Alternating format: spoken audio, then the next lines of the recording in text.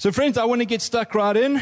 Welcome to those that are online. It's really good to have you with us here this morning again. Today I continue, friends, our journey that we've been taking over the last couple of weeks called Reframed. And the question that I want to ask is, have you been enjoying the journey? Absolutely. Once again, I can say this is an epic journey. Every preaching journey we take, friends, is an epic journey. I've absolutely loved what has been shared. But can I say, friends, I'd absolutely love the way it's been shared. The way it's been shared. How truth has been applied. You know, the New Testament tells us that Jesus is coming back for a bride that is without spot and without blemish. Without spot and without blemish. The church, the bride of Christ. So guess, friends, how we get to become without spot and without blemish. Well, we don't apply spiritual makeup. Maybe brides, on your wedding day, you applied makeup, and that was great. But Jesus is not wanting a bride that is made up. We, friends, don't get to do cosmetic surgery, but rather we get to do heart surgery. And that's what this series has been all about, is God's truth being applied in my heart, in your heart, hopefully, and me being confronted with truth and making the right choice. Hebrews 4:12 tells us that. It says that the word is like a two-edged sword. And guess what? That word, that two-edged sword has been going to work in my life, and I trust it's been going to work in your life. So what is the premise of this journey? Well, I'm practical, so I like to look at practical examples, friends. Last year, I had to start wearing these. All of a sudden, at the age of 45, I discovered my arms were becoming too short. They tend to shrink the older you get. And so these things help lengthen your arm, shorten your arm apparently, or lengthen your arm. But you see what happens, friends, is when I don't wear these, and I look at the words on my page over here, guess what happens? It becomes all very hazy. It becomes indistinct, friends. It becomes distorted and inexplicable. But when I put my glasses on, what happens? Well, my perspective changes. All of a sudden, the words I can see, and the words I can understand. It brings clarity, as Steve said. You see, the words on the page didn't change, friends. The words on the page didn't change. But how I perceived those words changed. And that's exactly what this journey is about. Is looking at different aspects in life, my life, your life, and viewing it through the lens of, and we'll get to have a look at it now. Viewing it through the lens and understanding that when we view it the way God and Jesus wants us to view that, all of a sudden what was indistinct becomes clear and there is understanding. So if you're anything like me, these lenses, not only on my glasses, but the lenses of my understanding and the revelation of my heart needs to be cleaned often. So turn with me quickly. I just want to share two quick elements to reframing before we get stuck into this subject of reframing the impossible. 1 Corinthians 2. I believe this is important just to lay this down as a foundation for reframing. 1 Corinthians 2, verses 1 to 5 and 10 to 12. It speaks about God's secret wisdom.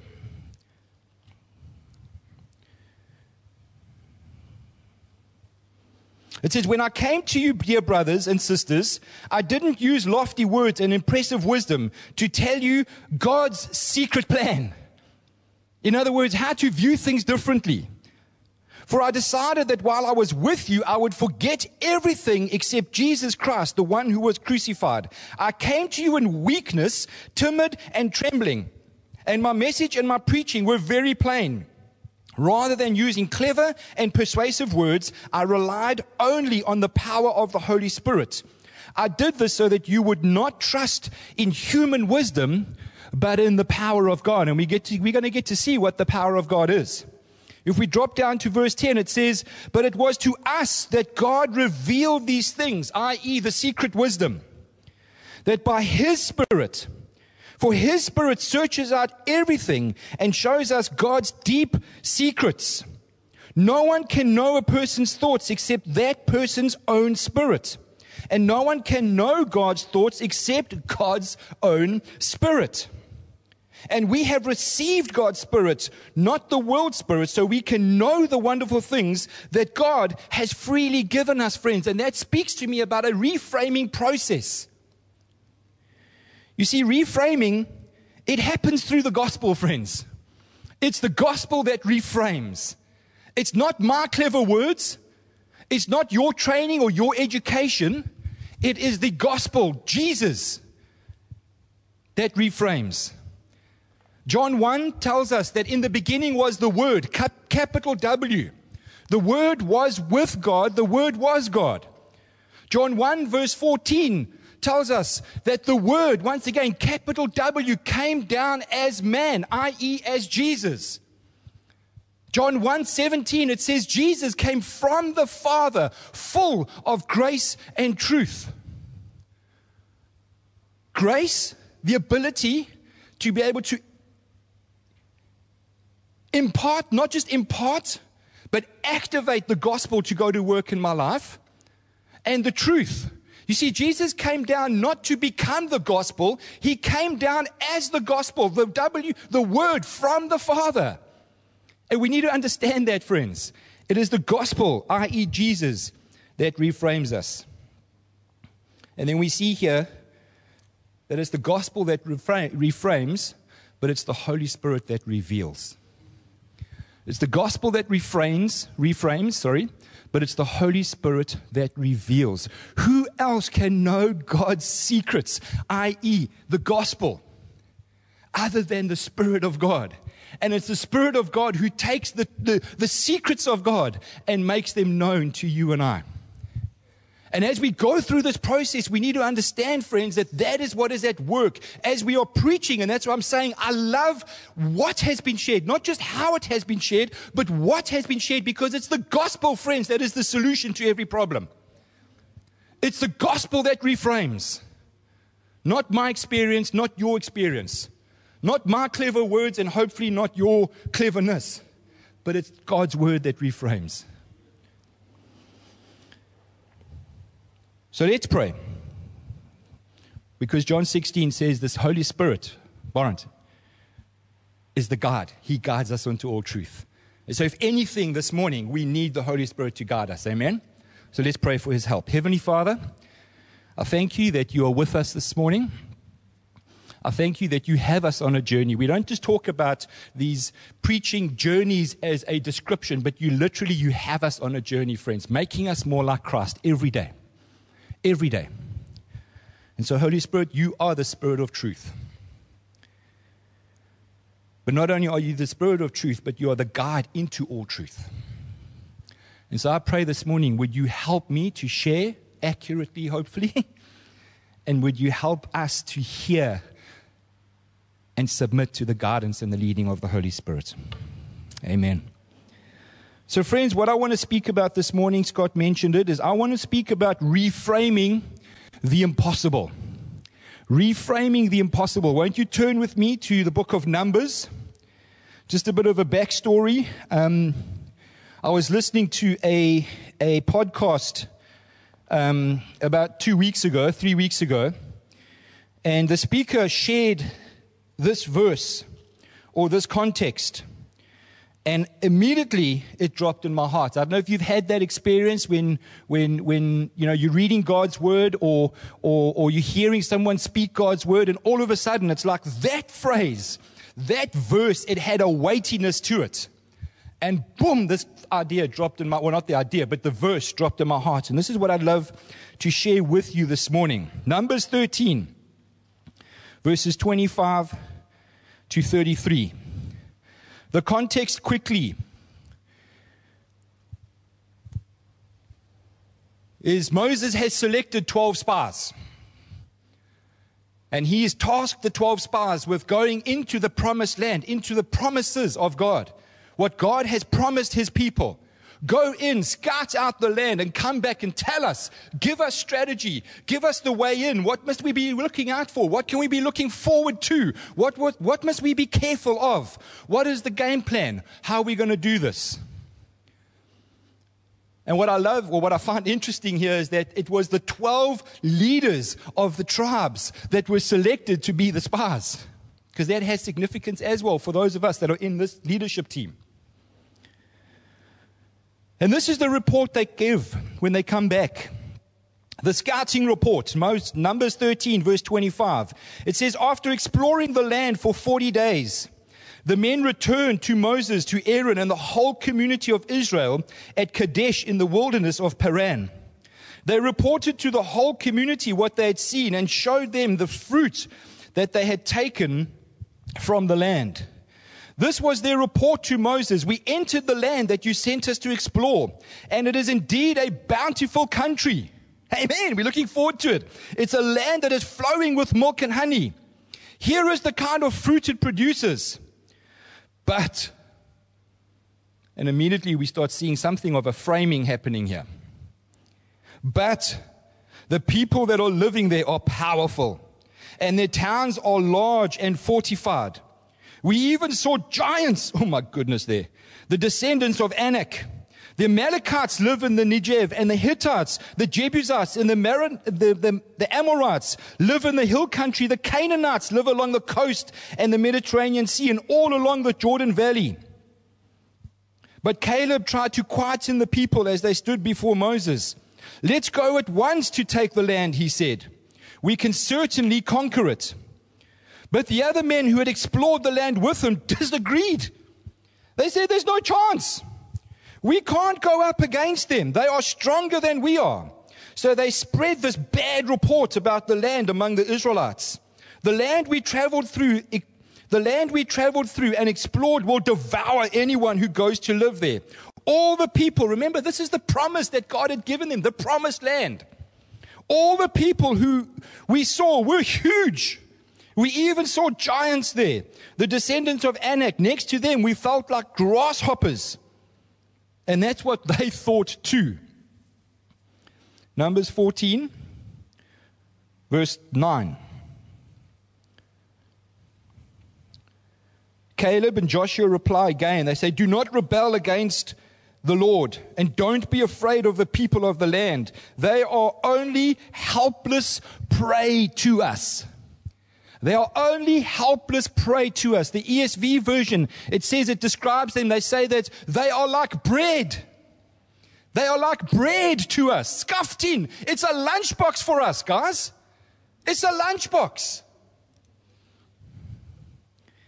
They have no protection, but the Lord is with us. Don't be afraid. And so, friends, in that context, you see two frames there, don't you? You see the way the leaders are framing God's promises. It won't happen. It's impossible. We will never get in. And as you hear their dialogue, there are some giants. Now all of a sudden they're all giants. And not only are they all giants, but now, whoa, when I consider myself, he's a giant, I'm a grasshopper. So you see the progression, friends, of how they are framed. And then you see Joshua and Caleb.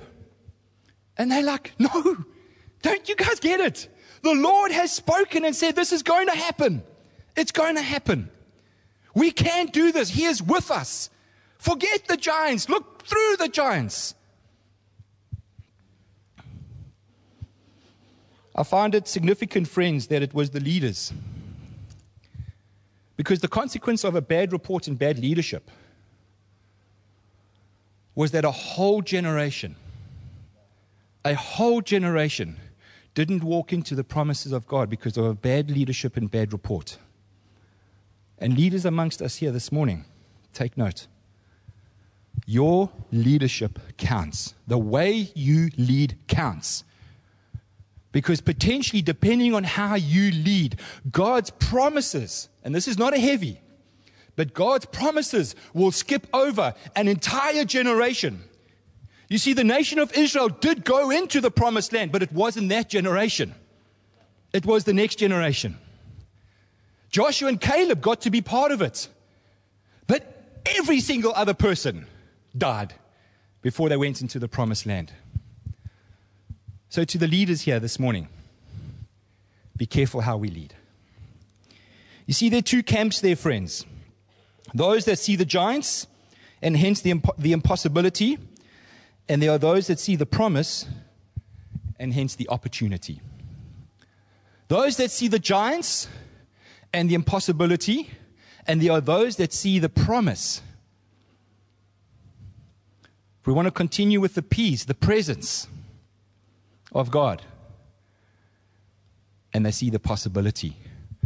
And my question to you this morning is, which camp are you in? Which camp are you in? Because if you are in a situation at the moment where you are seeing a giant and you are seeing the impossible, I trust that this morning you will move out of that camp and you will come and set up camp where you see the possible and you see the opportunity.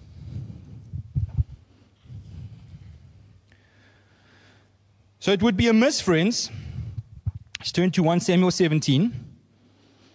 When we're talking about overcoming giants, well, which Bible story comes to mind for you? David and Goliath. So it would be amiss if we don't go and have a look at that and see, well, what is it that David understood? Once again, another situation where Goliath was morning and evening getting up and framing a position. And the whole nation, under that prescriptive framing, were responding in fear and not moving. And then we see one young man, David, come and reframe things for everybody to see and for it all to become very apparent. So 1 Samuel, turn with me to 1 Samuel. We're not going to read the whole text because it's a really long story and I don't have the time.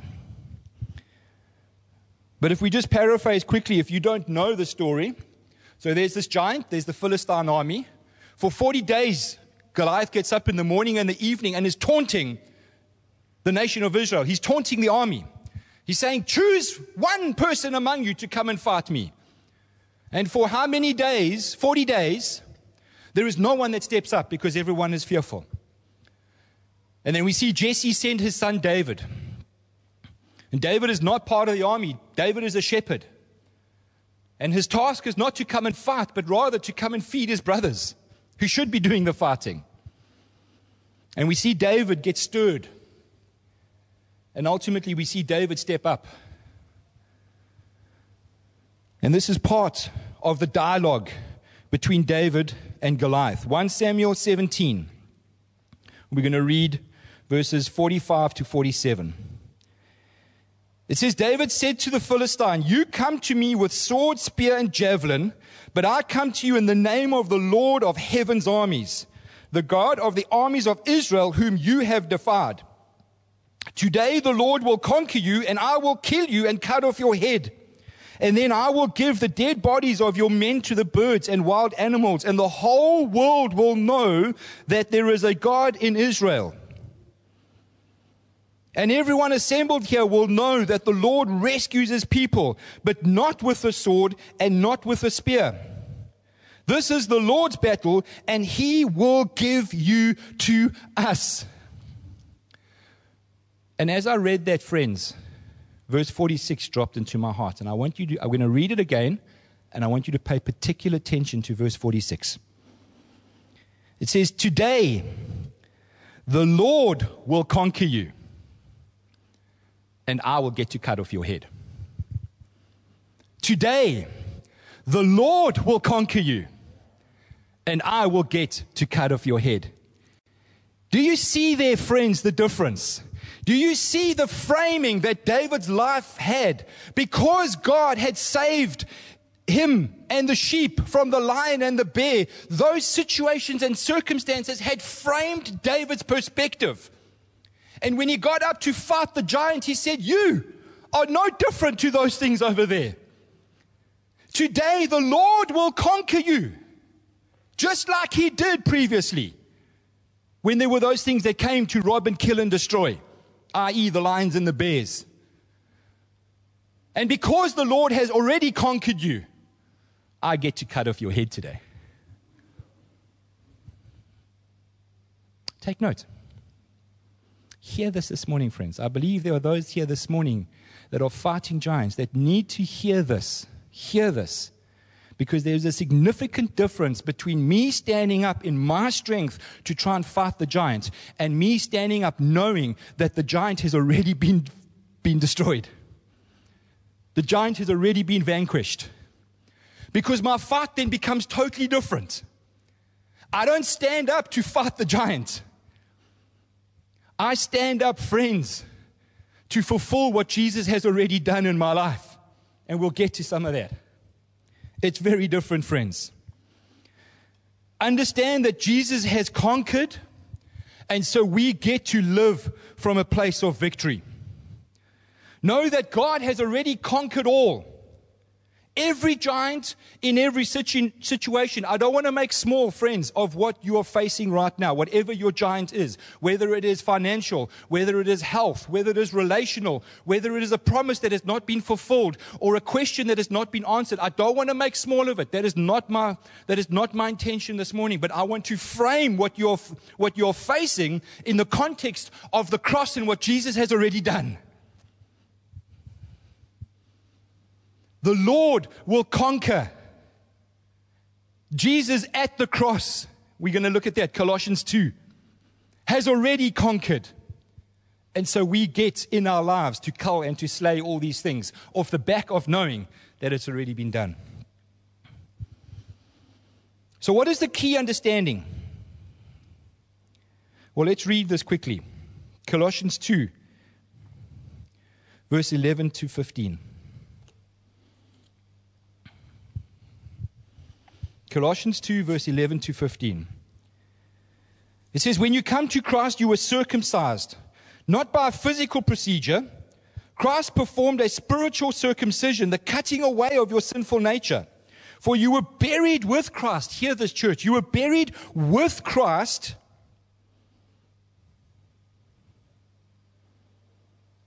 when you were baptized. And with Him you have been raised to new life because you trusted the mighty power of God who raised Christ from the dead. You were dead because of your sins and because of your sinful nature was not yet cut away. Then God made you alive with Christ, for He forgave all our sins. He canceled the record of the charges against us and took it away by nailing it to the cross. Not only was He successful, not only did He bring about victory, not only did Jesus at the cross conquer, but look what He did further. It says, in this way He disarmed the spiritual rulers and authorities. He shamed them publicly by His victory over them on the cross. Other versions say that He, where's my notes here? He disarmed, He stripped. So can you imagine, friends, here's Goliath. No, actually don't imagine. Might become a bit dangerous. Not his clothes, now that's not what I'm talking about, okay? But here's David coming to fight Goliath. And Goliath is standing there seemingly armed. But the gospel tells us that he's unarmed. He's disarmed. He's been stripped. So that spear that is, 3 meters tall and weighs like 200 kgs, and that shield, friends, figment. Because at the cross, Jesus conquered. But not only did He conquer, the giants that you and I are facing, He disarmed them. He stripped them of their weapons. They are weaponless. Weaponless.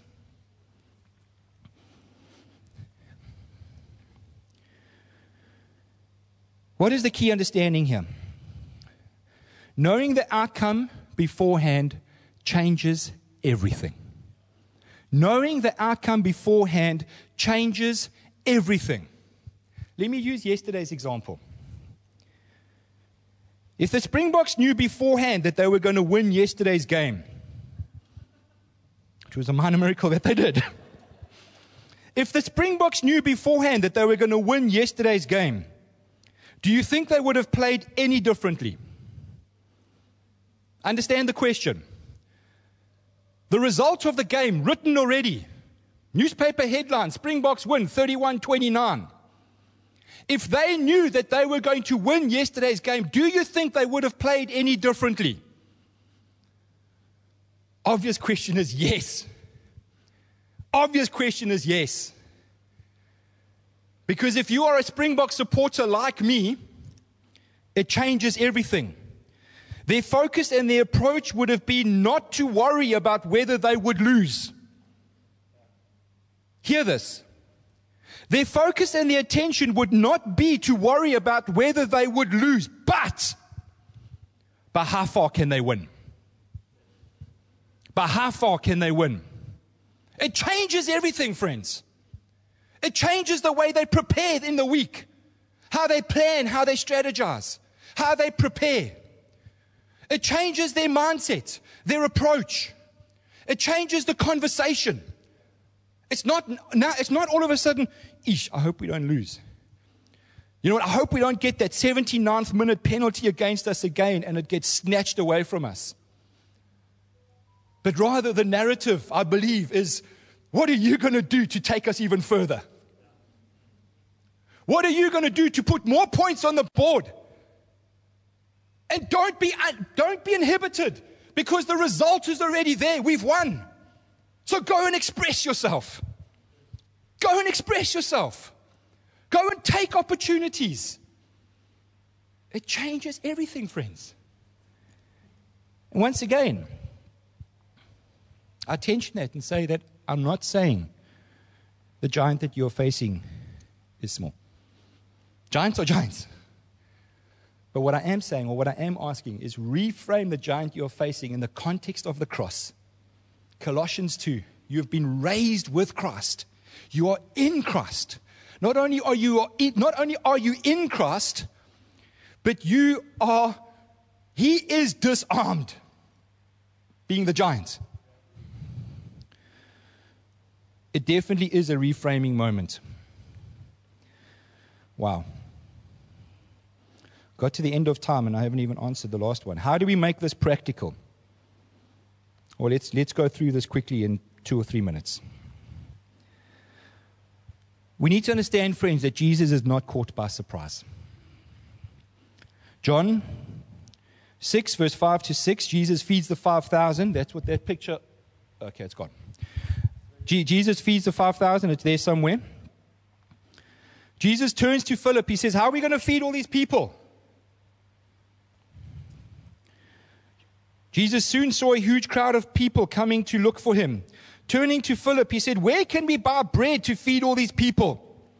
He was testing Philip, for already he knew what it is that he was going to do. Jesus is not caught by surprise, friends, when it comes to the impossible.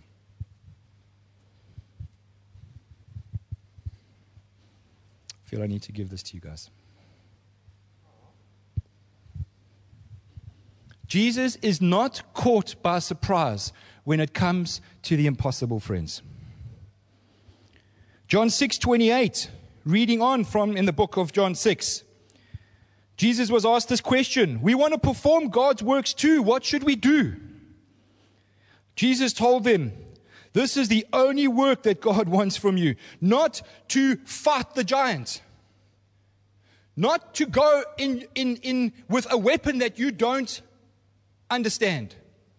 The work of God is this. Believe. Believe. Believe in Jesus. Believe in the cross.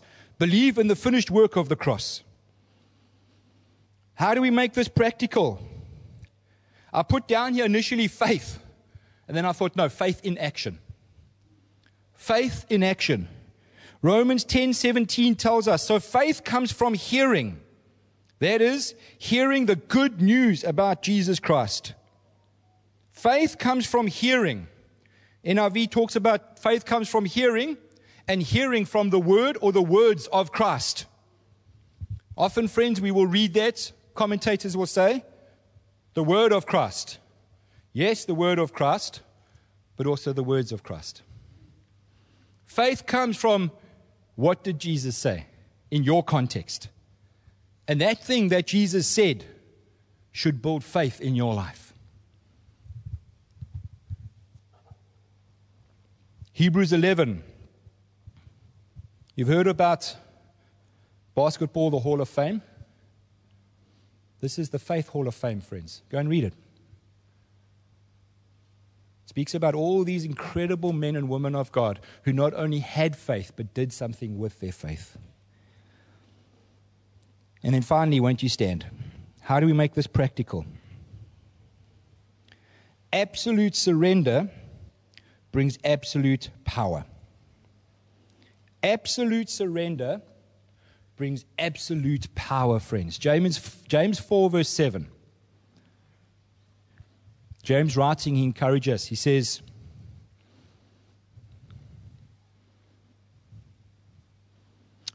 humble yourself under God's mighty word. Humble yourself.